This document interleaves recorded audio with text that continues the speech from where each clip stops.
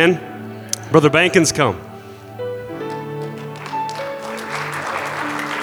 Praise the Lord. Thank you, Brother Paulson. God bless this church. Let's give a hand clap to the Lord now. Praise the Lord. He's worthy. Hallelujah. Hallelujah. It is good to be in North Dakota.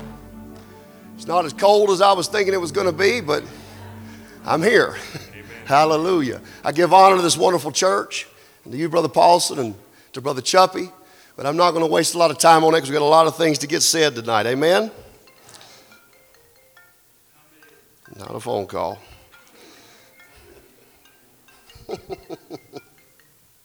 They're looking for my daughter.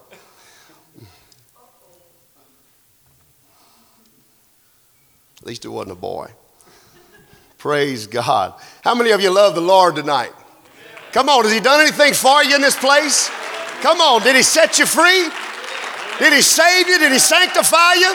Did He set you apart? Did He put your foot on the rock? Come on, somebody. Let's give the Lord some praise in this place. Hallelujah.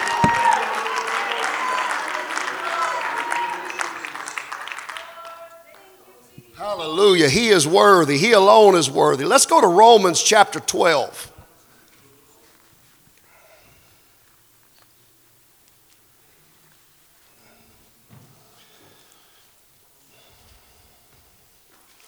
Romans chapter 12 and verse 1 says, I beseech you therefore, brethren, by the mercies of God, that you present your bodies a living sacrifice, holy and acceptable unto God, which is your reasonable service. It's just supposed to be that way.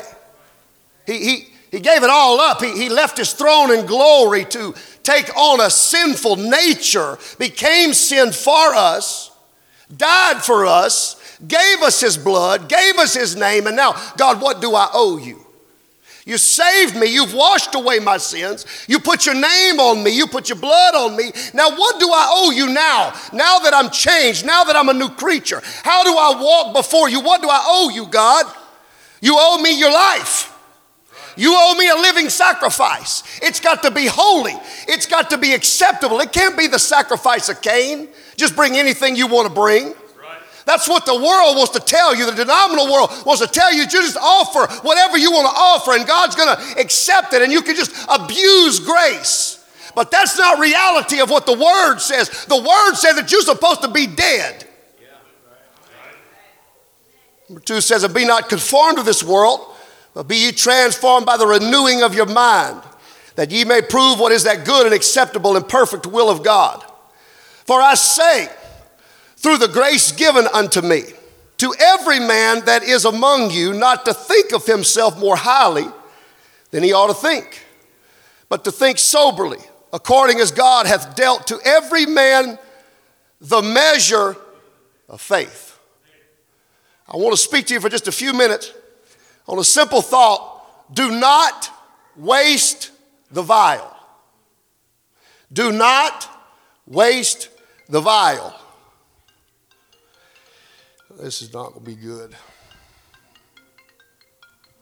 Do not waste the vial. I'm sorry, y'all. Put that over there. My daughter's 10. She just started FaceTiming her friends, and they're blowing my tablet up. I'm sorry. Do not waste the vial. You may be seated. My goodness gracious. Every person, every man, every woman, every boy, every girl has been given a measure of faith.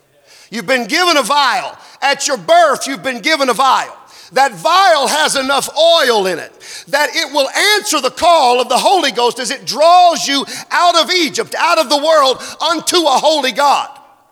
You have just enough oil in that vial that if you don't waste it, you can get to the presence of God. You can get to the flow. You can keep the flow filling your vial.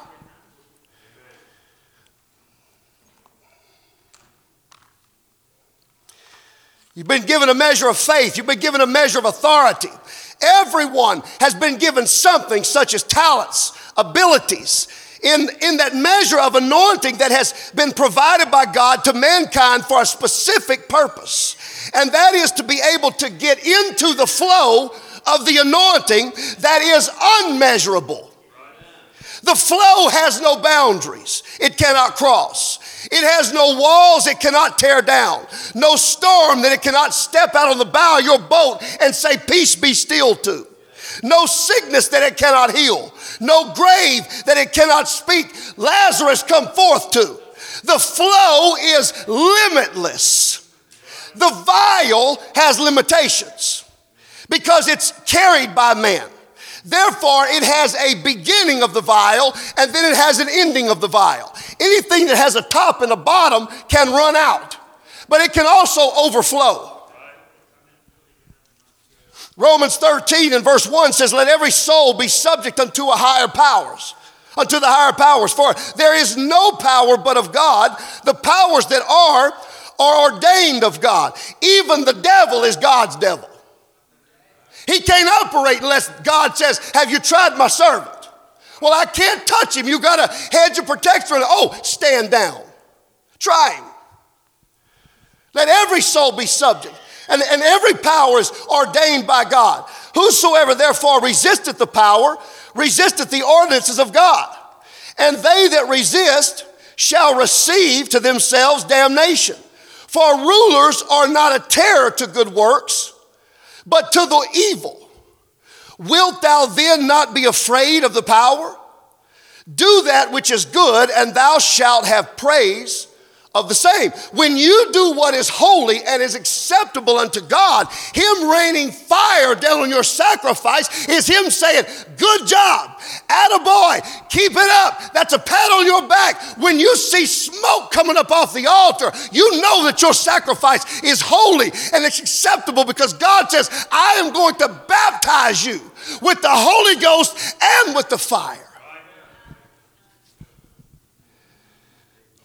Every man, every woman, every boy, every girl is responsible for their own soul.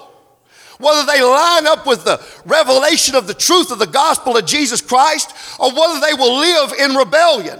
The vial has been given from God to each of us in hope that the Spirit of God will draw you to an altar of repentance, to the waters of baptism, and to be filled with the Holy Ghost and the fire. Once I have received that justification, I am filled and my vial is overflowing. But then I have to leave that altar and go back out in the world and live. I got to be in this world, but not of this world. But I still got to exist. So how do I exist whenever I walk away from the altar and I got to go to a carnal job? It's because I can't take the altar with me. I can't take the church house with me. We're not going to put my factory here at the altar of the church, but I got to take the oil in the vial that the flow has refilled, and I got to go to a carnal office, and I've got to overflow. You see, I can't pour out of myself. I can't pour out into people. I can't do that because I'm dead, remember? So how does my ministry affect the unbeliever? Because when Jonathan taps into the flow, he starts to overflow, and as it works itself out of me, out of my belly flows rivers of living water, and it overflows into the unbeliever. And then their vial that they got at birth that is supposed to draw them to the Holy Ghost or by the Holy Ghost to an altar of repentance, it starts to draw out of the flow of my anointing, out of my vial, because why? My vial's full. My vial's overflowing. And now the sinner says, there's something different with you. When I get around you, there's just a peace around you. There's just answers to questions whenever I get around you. It's not Jonathan that did that. It's the flow. It's the flow that does this. So when I come to God and I come to justification, I'm the new birth message, old things are washed away, and behold, everything is new in my life. Now my vial is refilled. And the prayer of Moses, written by David in Psalms 9, he says, Lord, thou hast been our dwelling place in all generations, before the mountains were brought forth, or ever thou hast formed the earth or the world, even from everlasting to everlasting, thou art God. So when I leave the altar and my vial is full, but I go out into a world that is evil, that is corrupt, that is carnal, that is out to steal, to kill, and to destroy me. I have to use what's in my vial to exist. I have to use what's in my vial just so that I don't die in that world. Because it's got to keep me sheltered. He's my refuge. He's my fortress. He's my strong tower. And that's all in the oil of the vial that I've been provided with. But if I stay out in the world too long and I don't ever go back to the flow, if I don't ever get back to the altar, sooner or later I'm going to run out of oil. So not only does it affect me, but it affects everybody around me. You don't sin by yourself. You don't sin by yourself. You're not going to go to hell by yourself. There will be plenty of company. Like Moses, David also figured this out. Psalm 91 says, he that dwelleth in the secret places of the Most High shall abide in the shade. So what is the pattern here between Moses and David? Moses and David learned that if I'll dwell in the presence of the Lord, he will keep me full of his spirit to the uttermost. I will be able to be filled, pressed down, shaken together, and overflowing. I will say of the Lord, he is my refuge, my fortress, my God. In him will I trust. Surely he shall deliver thee from the snare of the fowler and from the noisome pestilence. He shall cover thee with his feathers, and under his wings shalt thou trust. His truth shall be thy shield and buckler. Thou shalt not be afraid for the terror by night, nor the arrow that flieth by day, nor for the pestilence that walketh in darkness, nor for the destruction that wasteth at noonday. 1,000 shall fall at thy side, and 10,000 at thy right hand, but it shall come near thee. Only with thine eyes shalt thou behold and see the reward of the wicked. Why? Because, see, when you're in darkness, you can't explain the light. But when you're in the light and you look back in the darkness, you can tell them where you came from. See, because I walked through that test, it's a testimony now. I can look back and explain. That's where I went wrong. But when I'm in my mess, when I'm circled in darkness, when I'm out of oil in my vial, I can't see. I'm blind. I can't walk. I can't move. I'm paralyzed in the spirit.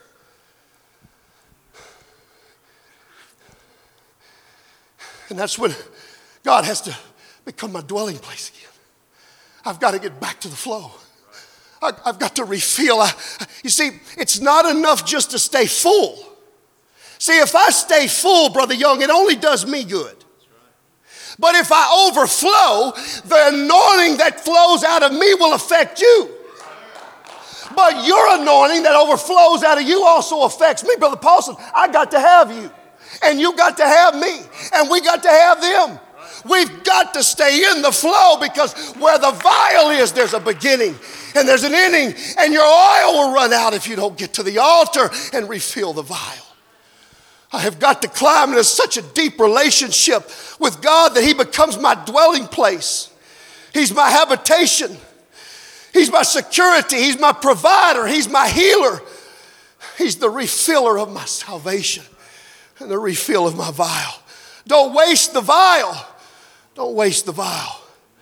1 Samuel chapter 10 and verse 1 talks about King Saul. It says that in chapter 10 and verse 1, then Samuel took a vial of oil and poured it upon his head and kissed him and said, is it not because the Lord hath anointed thee to be captain over his inheritance? Now, I've always struggled with this because I couldn't figure out why he was set up for failure. See, that's what it seems like, is that he was set up for failure, that it's not because God chose you. And he just gives him a vial of oil. He doesn't get the same thing that David got. David got a horn. Saul got a vial. And I was praying, I said, God, why? Why would you set Saul up for failure? And God revealed to me that David received the same vial that Saul did. You see, everybody receives a vial at birth because it's enough oil to draw you to salvation. And then at salvation, your vial is refilled and there's enough oil for you to get a prayer life and a relationship with God. And what Saul did was he wasted the first vial that he got at birth from his mom and his daddy, and he didn't allow the oil to draw him to salvation. So when he shows up to be king, he's empty. He's broken. He has no oil. His vial is empty. And Samuel says, I'm going to give you one more vial. I'm going to refill your vial one more time. But Saul, it's not because the Lord chose this. Saul, you've got to find a place to refill this vial. Because if you don't refill the vial with the anointing of the Lord, then other things start to creep in. When the oil of the Lord runs out of you, wickedness starts to come in, and violence starts to come in, and evil starts to come in, and carnality and perversions, and all this darkness starts to overtake me, and I start to conform back to what the world had me bound with. Instead of being transformed at the altar by the refill of the oil, by the renewing of my mind. So what is the problem? I got to sacrifice. I've got to sacrifice. There's obviously some things in my life. There's obviously some things in my circumstances, in my relationships, in my family. There's something in there that's keeping me, that's separating me, that's stopping me from putting all of myself on an altar. And I say, hold my vial and say, I got a little left. I'll be okay. But what if I don't make it back? What if I don't get to the altar? What if my kids come up to me and they say, Daddy, what am I going to do in this situation? I don't have enough oil to give them an answer.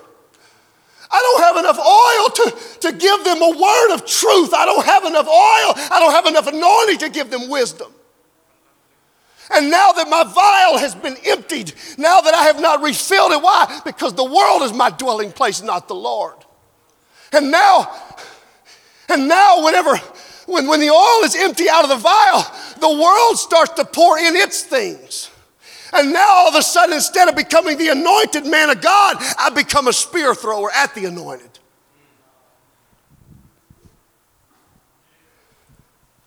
See, when the world fills your vial, it fills you full of bitterness. It fills you full of anger. It fills you full of jealousy. It fills you full of perversions. It fills you full of lies, and it fills you full of darkness. And in that darkness, you become things that you are not normally. You become things out of survival because you can't see what's coming from the left. You can't see what's coming from the right, and there's no anointing to fall back on. And I can be overtaken. Because when the enemy comes in like a flood, the standard that the Lord raises against it is the oil. It's the oil. And when I don't refill that vial, I become a spear thrower. And I want to steal, to kill, and to destroy the anointing. See, there are several things that we want to look at in this. When Samuel anoints Saul, he kisses him. It was the man of God that kissed him because he validated him there, because Saul stands up to Samuel, or doesn't stand up to him, and he says, but wait a minute. I am of the lowliest family, of the lowliest tribe. Why in the world would I be king? Why in the world would he have chosen me to be king? Why do they want me to?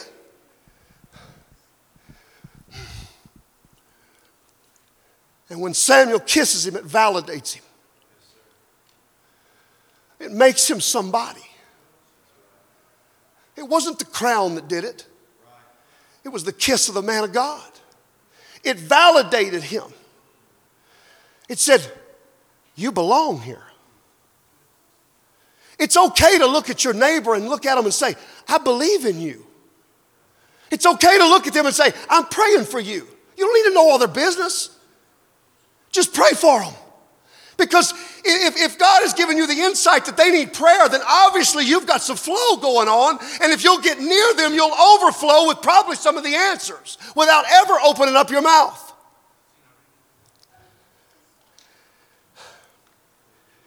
We have got to validate people. Stop looking at people and saying, well, I want them to be just a little bit less than me. I don't mind you being good just as long as you're not quite as good as I am. And when we don't have the oil in that vial, we'll step on people. Because now we are trying to elevate ourselves rather than letting the oil elevate us.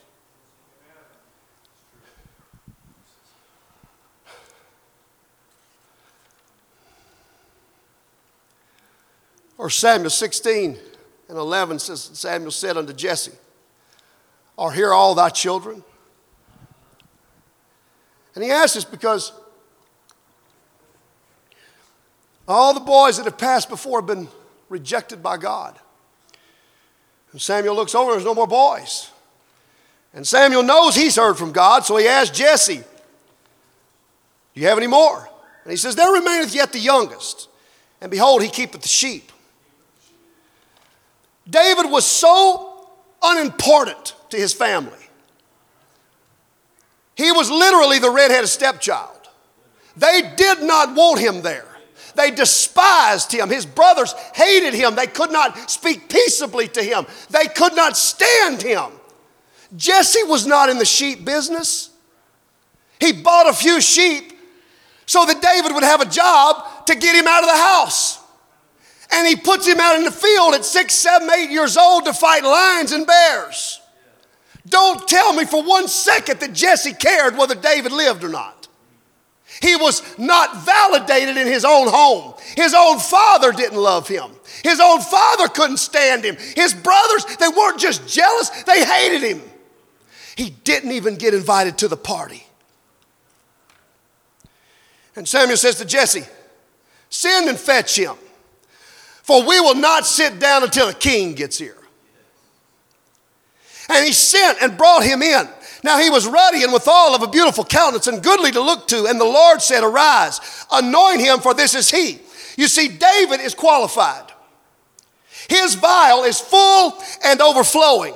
He has been in the secret places of the Almighty, and he has a relationship with God. He did not use his father's or his brother's abuse as an excuse to not live for God. He didn't get bitter, he got better. But rather, he turned it around and used the vial to find the flow. See, the lion and the bear in the wilderness for him were not the devil. But rather, they are parts of us, they are parts of me that do not belong in the presence of God. We fight lions and bears and predators, which means they feed on the humble. Lions and bears in the spirit cannot yield themselves to the will of God. And that part of you wants to devour the sheep, which are used for sacrifice. If you do not kill the lion and the bear, you will have nothing to sacrifice to God because he will devour you. Killing the lion and the bear gives us the ability to have a relationship with God. And there's enough oil in your vial to give you the strength to overcome yourself. And then Samuel took the horn. He didn't take a vial. He took a horn. There is no top and there is no bottom. It's just basically a pipe. See, when David showed up to the house to meet Samuel, his vial was already full and overflowing because he did not waste his vial in the wilderness pouting over a bunch of sheep. But rather, he got him a harp and he starts to sing. He says, there's nobody out here, Lord. Are you real? Lord, are you real? You see, you've got to stop rejecting the lonely places in life. Sometimes God is pulling you out of something to a place all secluded, all by yourself, because he wants to get to know you. And he wants for you to open up your heart, to humble yourself and get to know him. Why? Because I want to fill up your vial. I want to fill up your vial. There's revival in your vial. There's revival in your vial. And Samuel took the horn of oil and anointed him in the midst of his brethren. And the Spirit of the Lord came upon David from that day forward. So Samuel rose up and went to Ramah. But the Spirit of the Lord departed from Saul. Now there is no hope of refilling the vial. But the Spirit of the Lord departed from Saul, and an evil spirit from the Lord troubled him. And Saul's servant said unto him, Behold now, an evil spirit from God troubleth thee. Once you step into the flow, it is impossible for your vial to run out. Now, David has no problem facing off with the Antichrist Goliath. He's now drank from the well that will never run dry. Where's King Saul? Where is the king with the empty vial? His oil has run out. So he's hiding behind rocks and a slave to the world with no hope of restoration. The one who should have faced off with Goliath was Saul. But Saul knew in himself, I don't have the anointing. I don't feel today like I did last year. I don't feel today like I did last month. I don't feel today like I did yesterday. Why? Because I've got less oil in my vial. And now when Goliath stands up and says, send me a man, I'm not qualified. I don't have enough oil. I can't do anything for you. 2 Kings 4 says, Now there cried a certain woman of the wives of the sons of the prophets unto Elisha, saying, Thy servant, my husband, is dead. And thou knowest that thy servant did fear the Lord, and the creditor is come to take unto him my 2 sons to be bondsmen.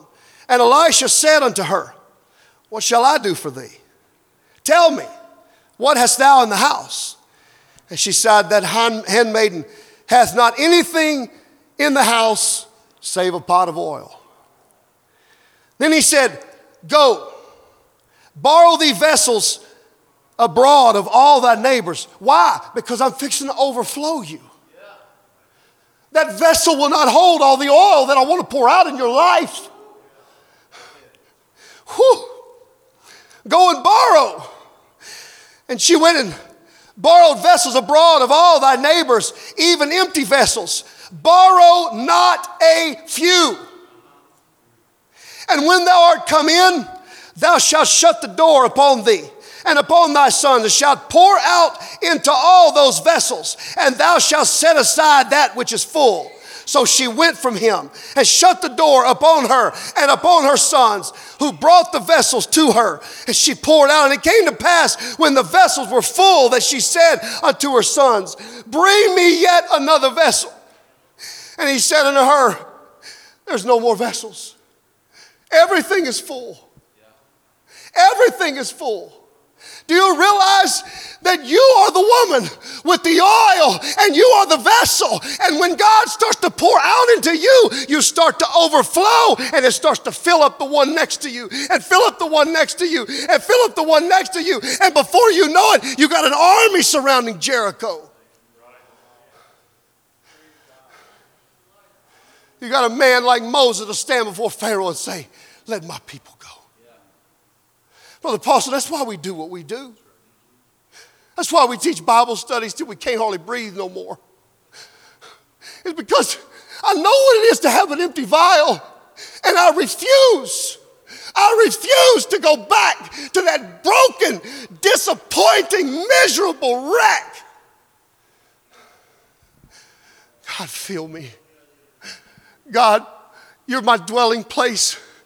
From everlasting to everlasting, you are God. God, I just want to be in your presence. God, I just want to be in your flow. God, I'm empty without you. Let's all stand.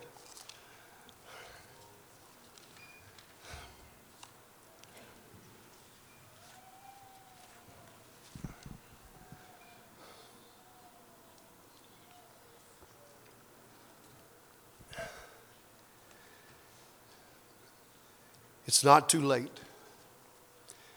You have not went too far. You are not so empty that God cannot fill you. And your past does not determine your future. When the oil fills you, when it overflows out of you, that when you come out of the world, there are still things in you. There are still residual things there. There's still, I'm not talking about the devil's there. That ain't what I mean. I'm talking about there's things that you know in the world that are still in your mind. And there's thought processes that are still there that's got to be washed out. But it doesn't happen in one instance. As you step into the flow and he fills your vial, he fills your body, as you start to overflow, those things that are still in you that need to come out through a process called a relationship, they start to overflow, and all of a sudden you get a little less of the world, or a little more of the world coming out and a whole lot more of God coming in. And now all of a sudden your thinking's not stinking no more. Now all of a sudden you can walk upright and you can be righteous before God. And you can say, God, search me, Lord. Try me, Lord. Examine me, Lord. But fill me, Lord. Amen. Thank you, Lord. God, thank you for this time. I thank you, Lord, for everything you've done and everything you're doing. God, bless us in the name of Jesus Christ, we pray.